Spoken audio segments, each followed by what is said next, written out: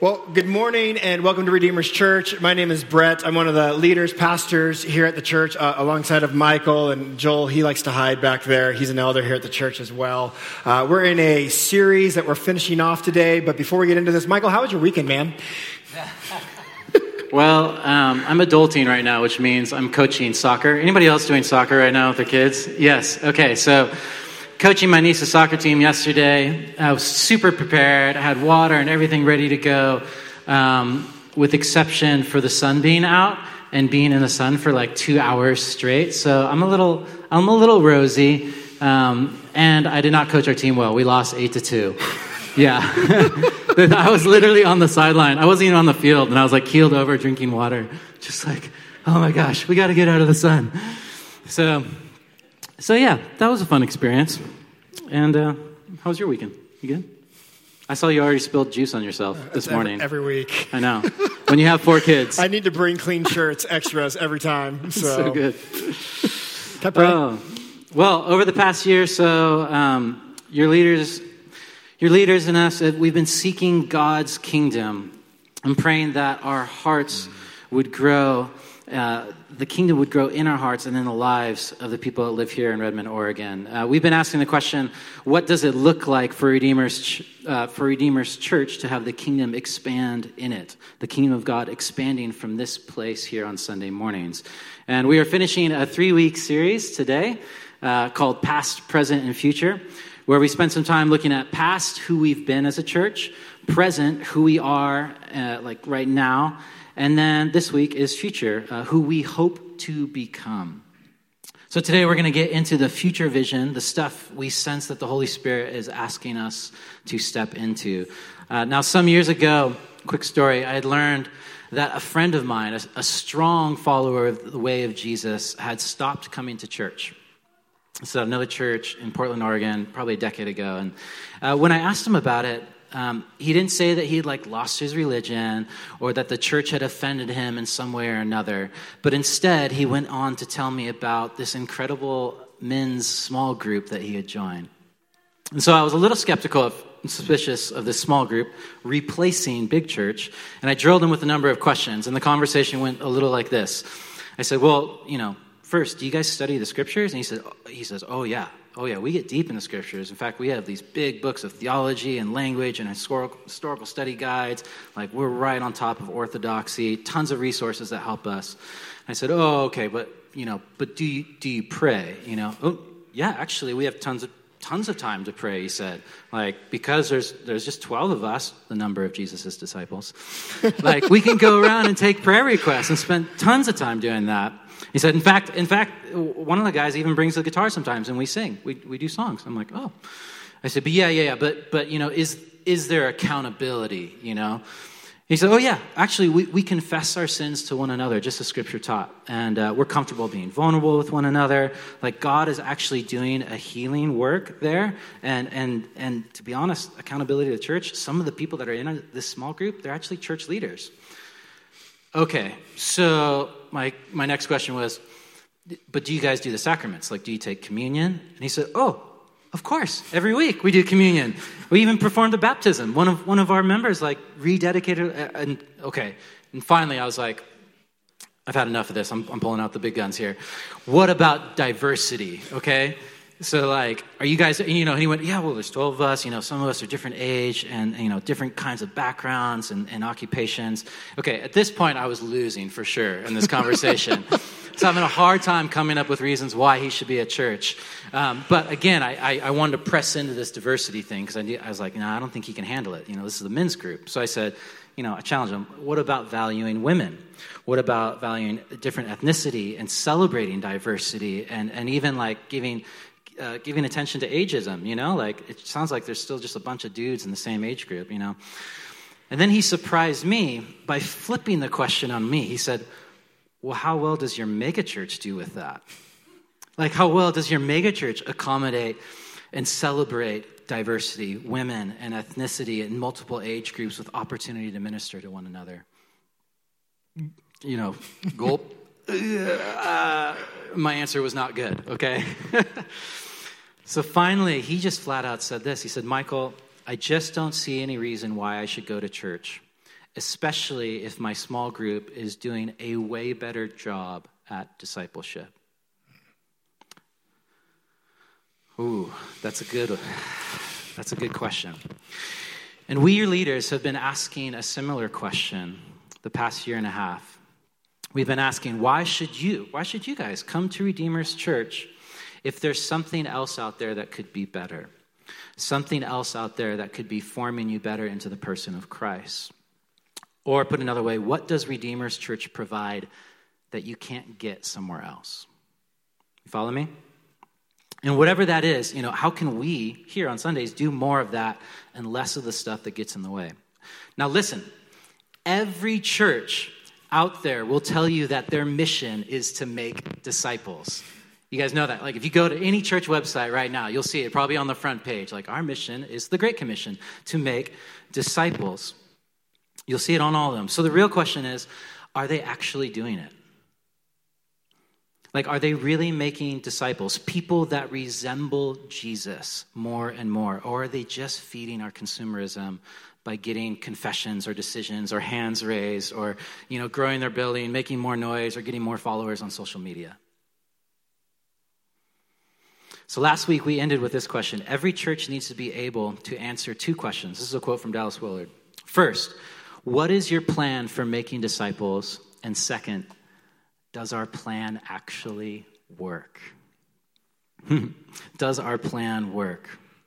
So this week we want to look at four things that as we sought God's kingdom, we believe the Spirit of God is asking us to lean into now and into 2022 here at Redeemer's Church, here in Redmond, Oregon. And those four things are this, simply soul care, church, Holy Spirit, and missional living. Let's pray. Brett, do you want to pray for us? Yeah. Father, thank you for just this opportunity to gather as your people. It's so encouraging to sing loud praises and to also sing of being still and knowing you are God, and to have our souls just at rest and at peace, knowing who you are, your kindness, your goodness, your grace, and your mercy. And as we move through this morning, may there be clarity, understanding, excitement, passion behind what you want to do in our lives as a church corporately and how you want to work and move in and through us. So we give this time to you in Jesus' name. Amen. Amen. If you have a Bible, you can open up to Deuteronomy. There in the Pentateuch, one of the first 5 books of the Bible. Chapter 4, verse 9 might be a strange place, you think, to kick off a future church teaching, because we're going way back to some words of good old Moses. So here in Deuteronomy 4:9, it says, "Only give heed to yourself and keep your soul diligently, lest you forget the things your eyes have seen." Say that again. "Only give heed to yourself and keep your soul diligently, lest you forget things which your eyes have seen." How many of you have heard your soul needs saving? How many of you have heard your soul needs keeping? Shoot, Ron, you're a pastor, that counts.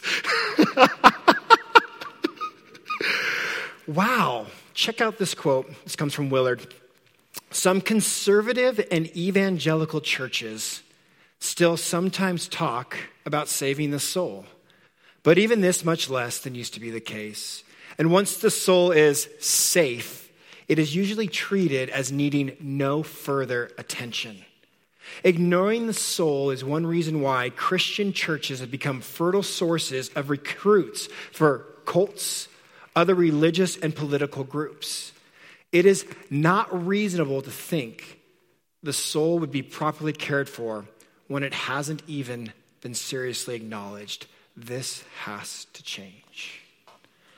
As you might remember, at some moment or some point in your life where you were pushed in a positive way to make a confession for Jesus Christ. Maybe a church gathering for me. Actually, I was just headed to the coast, this was like 2 months ago, and we're making this rounded corner from Metford to Grants Pass as we're making our way to the redwoods there. And I look at my wife and my kids and I said, this is the corner that I realized my soul was headed on the path to hell. And my mom told me that you need to change and accept Jesus Christ.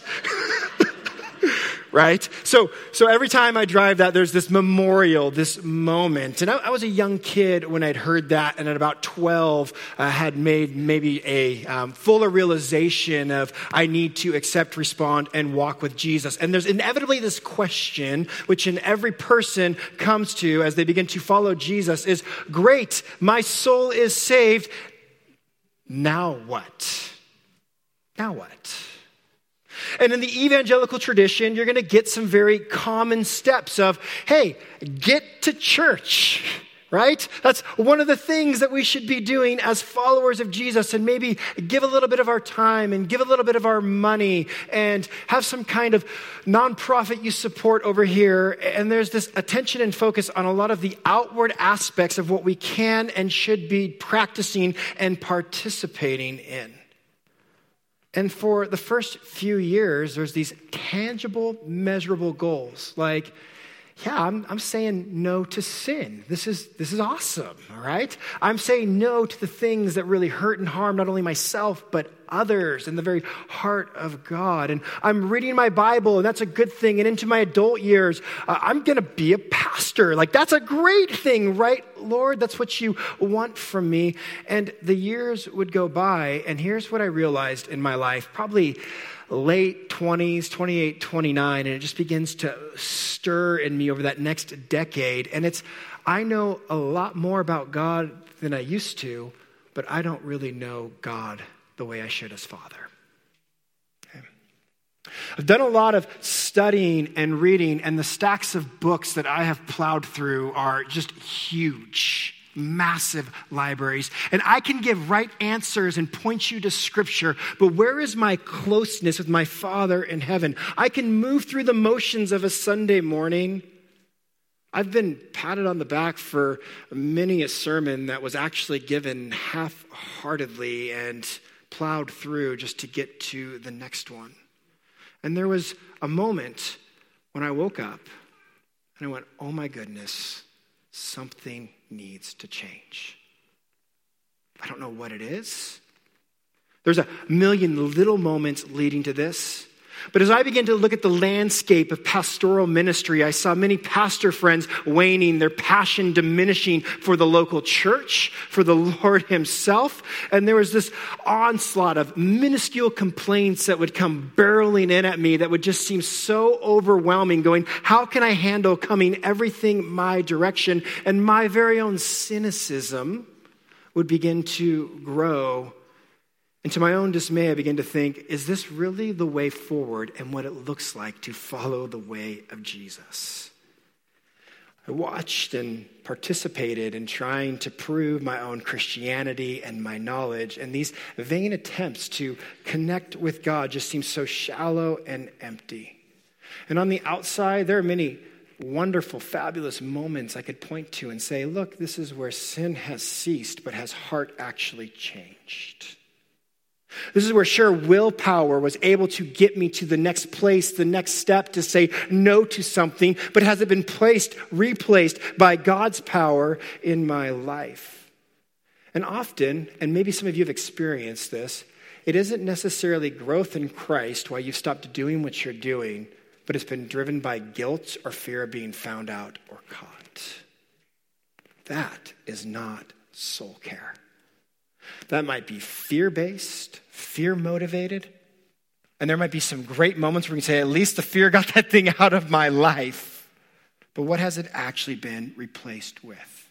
Has suppressing anger rather than killing anger really happened in my life? Or have I just simply had some behavior modification rather than actual transformation? In this past couple of weeks, Michael and I went up to Portland, and we were part of a conference, and this guy, he used to be my youth pastor actually, and started this mega church and went through this whole transformation himself. His name is John Mark Comer, and he said these words, and they just struck Michael and I, and because they've hit my heart in a very real way. He said, I realized I was becoming less like Jesus the more I did ministry. Wow. Now, you hear that from a pastor and you're like, oh. You kind of wonder, though, in your own life at times, the more I've gone to church and been engaged and been involved, the more cynical, the more just problematic I see of things happening, and I begin to get further and further away from needing to participate in the church. I can destroy my soul by going through the motions. And when pressure stacks and it mounts and you've got to produce and make things happen, you go, Lord, is this really what you have? So I reached out to pastor friends, and they introduced me to guys like Dallas Willard, Richard Foster, pointed me towards these books that talked about actually caring for the soul. Not just going through the moments and the motions of church, but having something on the inside that's deeply impacting and happening, and that moves us to the outside and outward in our lives, to where it even changes the very facial expressions that happen on us. And I want this slide, if we have time for it, I think we do, to get thrown up here. And this is what I want to talk about for our church. What I want our church to be prepared for and getting ready to grow in is what it looks like to do soul care this next year or so for our church. To have a series of teachings that are going to engage us on this level of Deuteronomy chapter 4, verse 9, to take careful watch of your soul. This is not because your soul, if you're a follower of Jesus, isn't kept and cared for by him, sealed in the Holy Spirit, but it is to answer the question of, what the heck am I supposed to do now? Do we just kind of hang around and sing Kumbaya and kick it with one another and get through some of the problematic issues that we have and call that growth? Or what does it look like to actually become the kind of people living in the kingdom now that will be in the kingdom that is to come?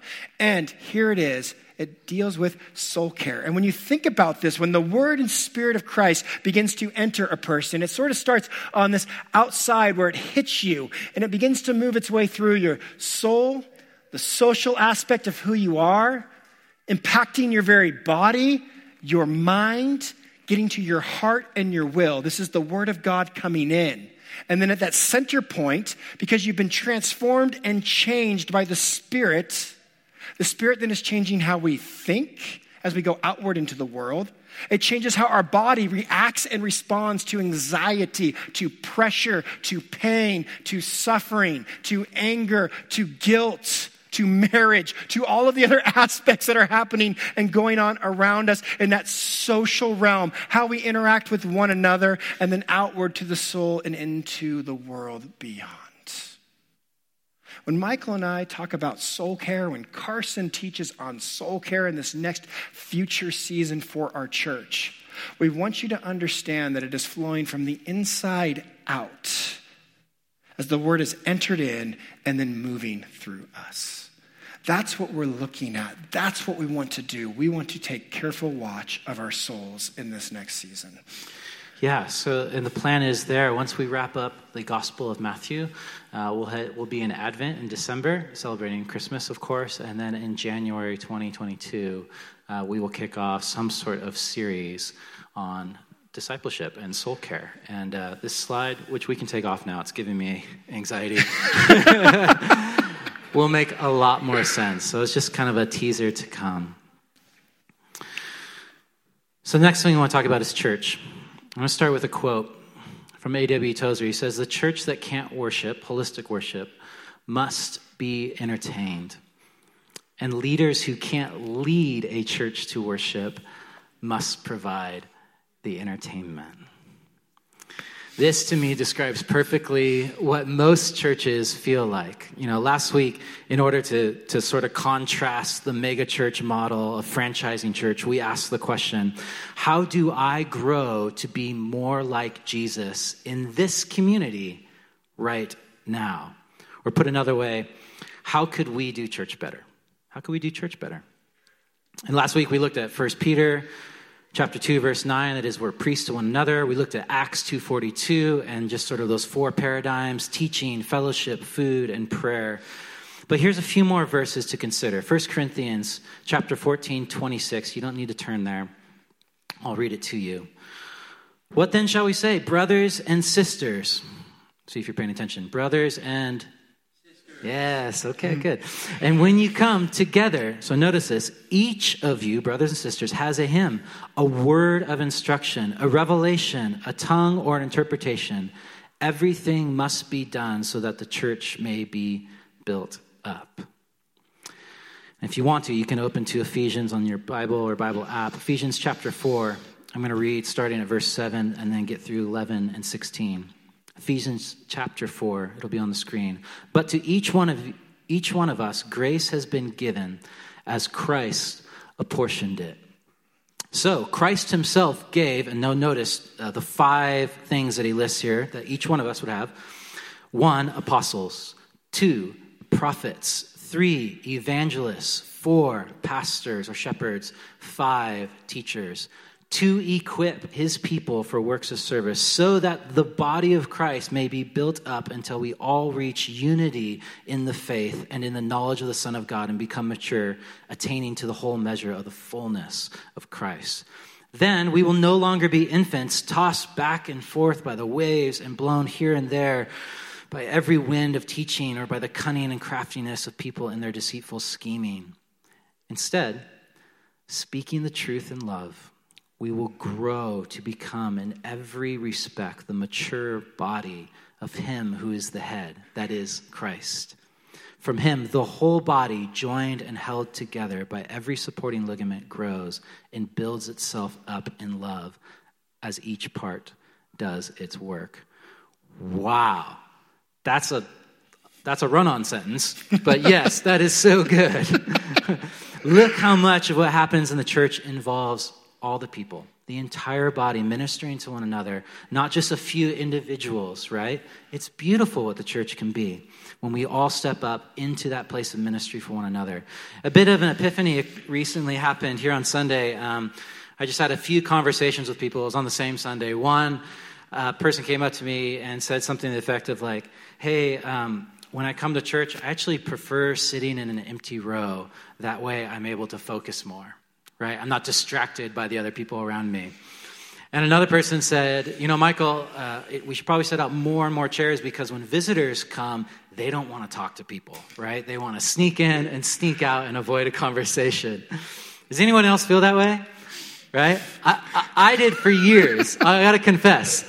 I did for years, right? Like, don't bother me. I just want my coffee and a good teaching and some decent cover worship music, right? I get it. So now I realized in that moment after those conversations that we actually have a fundamental flaw in our understanding of what church gathering is. We have a flaw in our understanding. We treat church a lot like our morning devotions, don't we? Yeah. So that one-on-one time with God that many of you are accustomed to doing or in a habit of doing. It's like me and Jesus and coffee and a devotional that's full of C.S. Lewis quotes, right?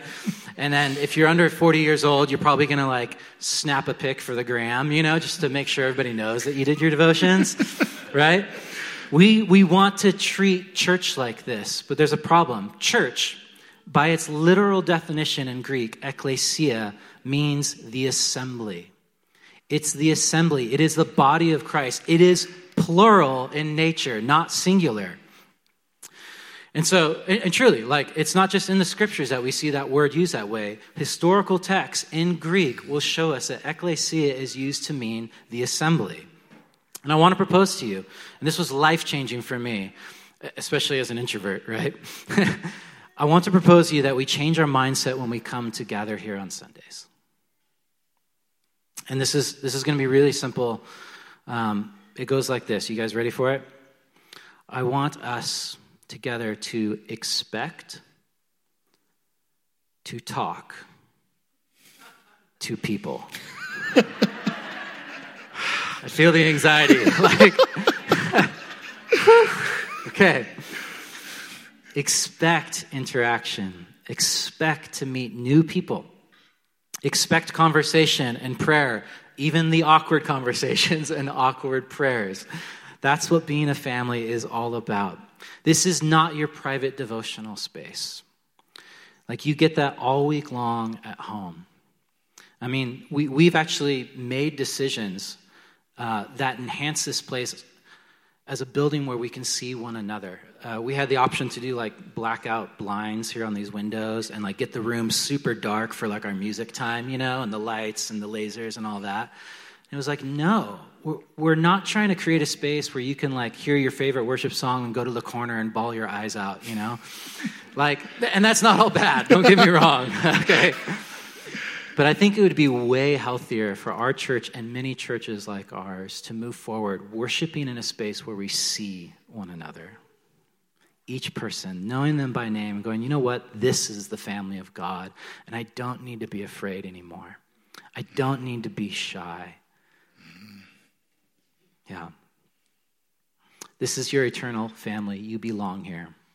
Now, Ronald Rolheiser gives a list of why we do church and community, and it's not exhaustive, but it'll suffice for today. He asks the question, so why go to church? And here's his list. 1, because it is not good to be alone. Yes, true. Next thing, to take my rightful place humbly with the family of humanity, to lose separateness and to die to elitism. Yes, humbly in the family. That's like it doesn't matter how many cool things I've done personally. When I go to meet with my family, they're going to make fun of how I dress, right? It's going to happen, I'm in a rock band. We don't care. You look like a clown. Okay. Because God calls me there to will his will. God actually, his will is that you meet in community like this. Next, to dispel my fantasies about myself, to stay humble, right? Your family has a unique way of doing that to you as well, I'm sure. Because 10,000, I love this one, because 10,000 saints have told me so, right? It's easy to slip into a very presumptuous worldview that we are like better than the past generation, We're not. I mean, for example, the dopest music came out in the 60s. Everybody knows that, all right? Nobody today is making, Bieber, sorry, right? Beatles over Bieber, any day. Yeah, 10,000 saints can teach us something, tens of thousands. Next, to help others carry out pathologies and to have them help me carry out mine. There's a sense of therapy that happens in this room on Sundays, just being in community, just in simple conversation. A lot there, I'm going to keep going on. To dream with others and the kind that come into reality as justice initiatives. We're going to get more to that towards the end when we talk about missional living. And then finally, to practice for heaven, right? This is a microcosm of what heaven will actually be like. And for the pure joy of it, because it is heaven, right? The pure joy of it. Seeing Cam up here lead us in a psalm. Come on. Yeah. That's joy. That's good stuff. So point being, church is not about one man's gift to teach or another man's to sing or a few others' ability to make coffee and bring donuts,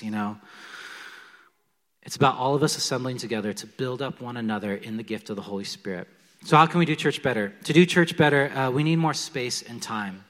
We just do. When we met with our leaders and we kind of were asking all these questions, some of our key leaders here at a retreat, that was the one thing that came up a number of times. It was like, man, we just need more time. We need more space. And it's hard to do that in like an hour and a half gathering, hour 45 today, when you have the kids, workers downstairs, like pulling their eyes out, because of how long we're going. So we need more space and time. How do we plan to do this? Phase 1, I'm calling it that, extended pre-gathering prayer. So we're thinking, come January, we're going to kick off a longer period of pre-gathering prayer. And so if you want to come and experience the Holy Spirit and the gifts one to another, please come to that. Again, nothing solid in stone right now, but that's just what we are thinking. Phase 2, I'm not going to tell you. You don't need to worry. You'll know when you're ready for it. You'll just know, okay? George MacDonald wrote this short fairy tale, and there's a quote in it I love, a fairy tale, A Little Daylight. He said, meaning will come with the thing itself, okay? Meaning will come with the thing itself. Well, phase 2 is going to be great. I don't know when it's going to happen, but we'll know. That leads us in the next section, Holy Spirit. So we've talked about soul care, we've talked about church, and briefly we're going to talk about Holy Spirit. There's this sobering quote from A.W. Tozer. You've probably heard it in its many forms. It goes like this.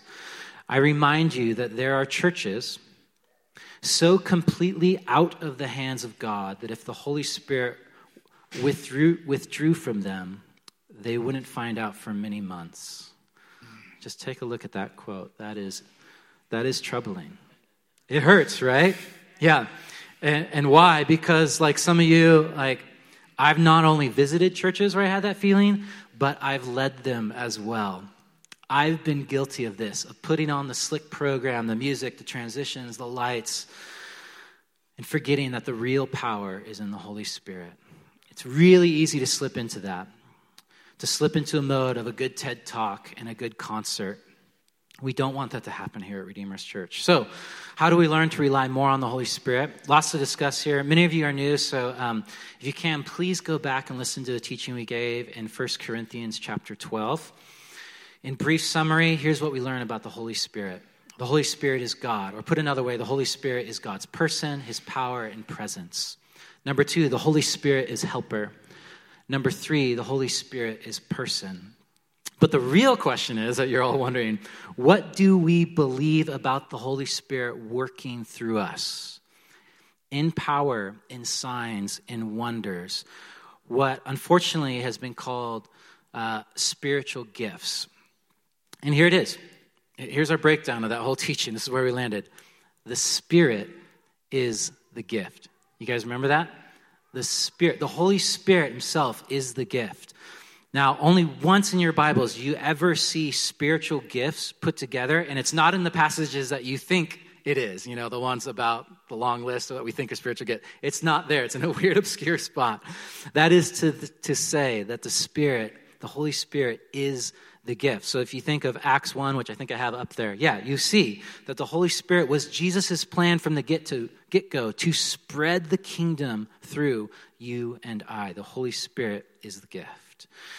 So the question for Redeemer's Church is, what is going to be the controlling influence in the life of our church, us or the Holy Spirit? What's going to be the controlling influence in the life of this church? Is it going to be us trying to muster that thing up, or is it going to be obedience to the Holy Spirit? So beginning a relationship with the Holy Spirit is like a whole other topic. If you're interested, on our teaching page, there's a link that goes to books, and in there a Dallas Willard book that I think is a great start called Hearing God. You can go there on your own. I want to look at one more passage, Acts 13, verse 2, just to get an idea of how this kind of Holy Spirit stuff works. It says, while they were worshiping the Lord and fasting, the Holy Spirit said, "Set apart for me Barnabas and Saul for the work to which I have called them." So after they had fasted and prayed, they placed their hands on them and sent them off. When we gather to worship, to fast, to read the scriptures, to lay hands on one another in a benediction of sorts, for prayer, whatever, the Spirit can intervene at any moment, and we go along with it. Like, it's really simple. It's simple.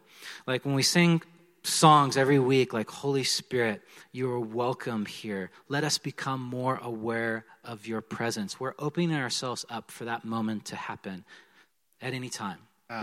Just to kind of illustrate that, it was, I think, last fall, we kind of had our first go around of all the COVID drama and shutdowns and openings, and we hit that fall time and kind of thought we'd made a rhythm and found our way. And we were sitting in staff meeting, and Sandy was there, and Michael was there, and myself, and we just spent some time asking the Spirit what the Spirit would say to us. And kind of went around and shared some things, and then Michael looked up at me, and he was a bit hesitant. And he goes, "Brett, I want to share this with you. I really feel like it's on my heart." But he said, "I think it's going to be a really hard year. I'm not good at managing my emotions." So my face is like, whomp. "What are you saying to me?" And he goes, "I don't know for sure, but I think you're the guy to get us through this, but I don't know for sure." I knew you were the guy to get us through it. I was just letting you know for yourself, I think it's going to be a hard year. And then he says, just to throw it out there, like, this is what the Spirit spoke to me. Now, if you were here from fall on, like, we were just cruising till Christmas, and things were amazing and awesome. I'm like, thinking about that word Michael had shared, and it was just seemingly meaningless. And then it just started to spiral. And there was notices and letters, and it's not just all COVID related. There's drama, and there's problems, and there's issues, and I'm going on 18 years of ministry. I'm exhausted. I'm tired. There's complaints, and time again, in the back of my head, the word Michael shared just kept probing me. I warned you. I told you, stay strong. Stay strong. Stay strong.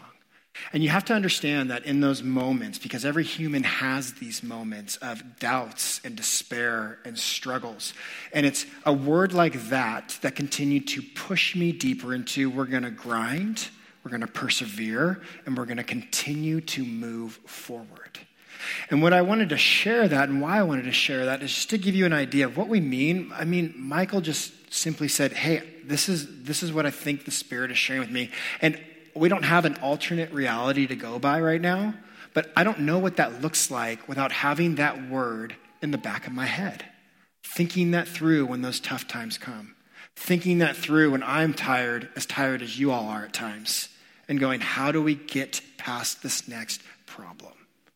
And it was because we created space and time in our gathering, in our just staff gathering, where we're saying, Spirit, will you speak to us?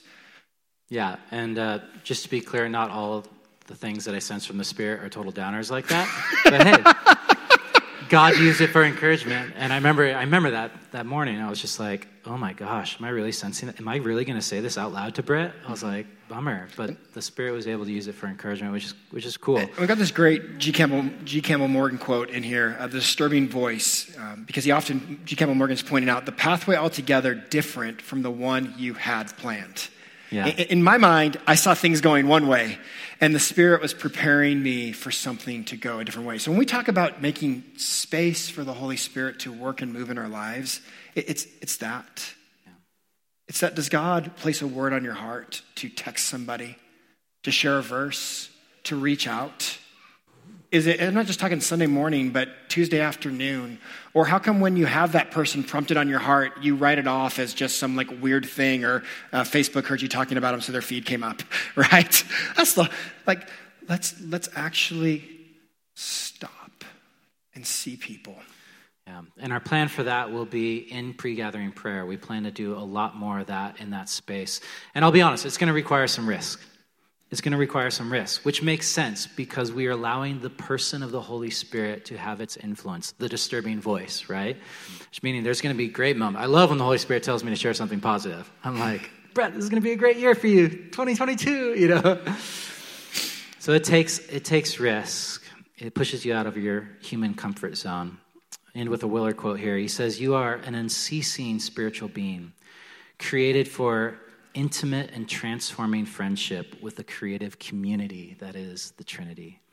Learning to hear God is much more about becoming comfortable in a continuing conversation and learning to constantly lean on the goodness and love of God than it is about turning to God or turning God into an ATM for advice or treating the Bible as a crystal ball. As in, growing in our relationship with the Holy Spirit is going to take some time.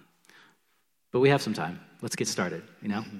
Let's go there. Let's take that risk. So finally, last thing today, missional living. Brett, take us away. If you guys were in church in the early 2000s, missional or being on mission for Jesus got overplayed in your church, correct? Yeah. I mean, you just heard that. It's not even a word, I don't think. Christians just made it up to sound smart. And so missional living, though, there's not a better word than missional for what we're going to talk about this morning and to finish on for us as a church. But missional, this idea of individually, we've created our church space to be on mission for Jesus in groups and in simplicity. Corporately, we're also looking for opportunity. Now, we know Matthew 28, go therefore and make of all. Yeah, and then Jesus says to actually to baptize them and then to teach them to do all the things that I've told you. We always leave that part off because that's the hard part, to actually obey him and to go and do the things that he taught us to go and do. Now, the big word that always gets used there is go. Go make disciples. And so missionary movements, and we saw people going to other nations and other countries. Now, what's super cool about America is other nations have actually come to us. I know some of us bemoan this, and I would love to have some conversations with you later about this, but we have other nations and tongues and people coming to us. And what I would like for us to actually consider this morning is the Great Commission twist. Not go, have some extravagant adventure, but what would it look like to stay? In your community, in this area around us and to have longevity and long-lasting impact.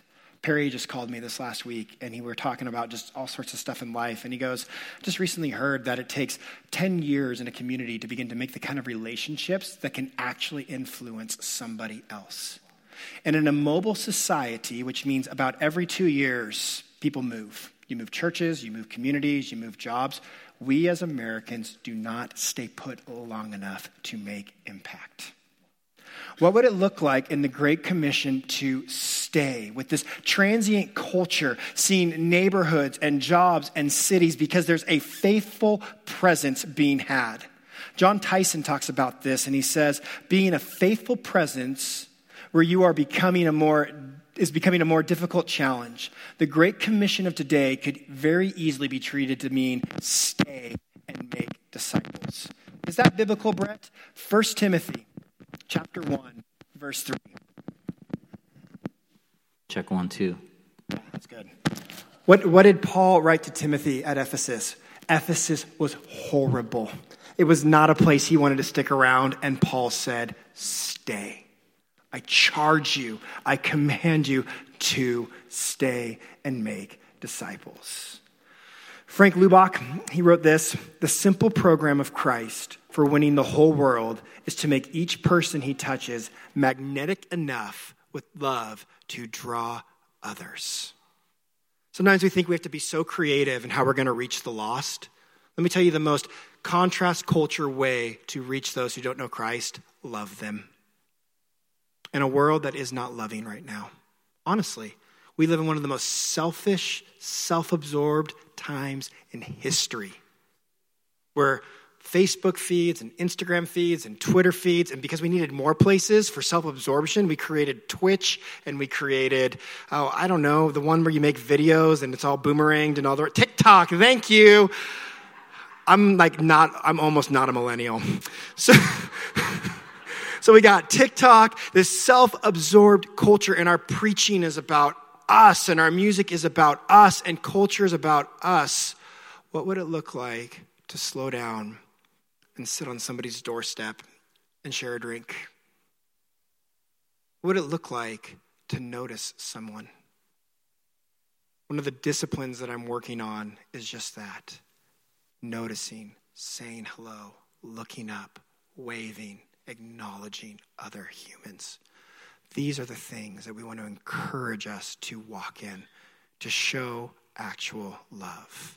This next year is going to be really healthy for Redeemers, and it's going to challenge the heck out of us. And I cannot wait for it. But what we want to see is our hearts moving not just towards information about the Bible. We've done that so well here. I truly believe that. But transformation, the renewing of our minds, the inward man, the heart, the strength, the will, all of this conforming us, making us like the image of Christ. When it comes to church, it's a community process. We are fitted, we're joined together. Let's pray. Lord, we're excited.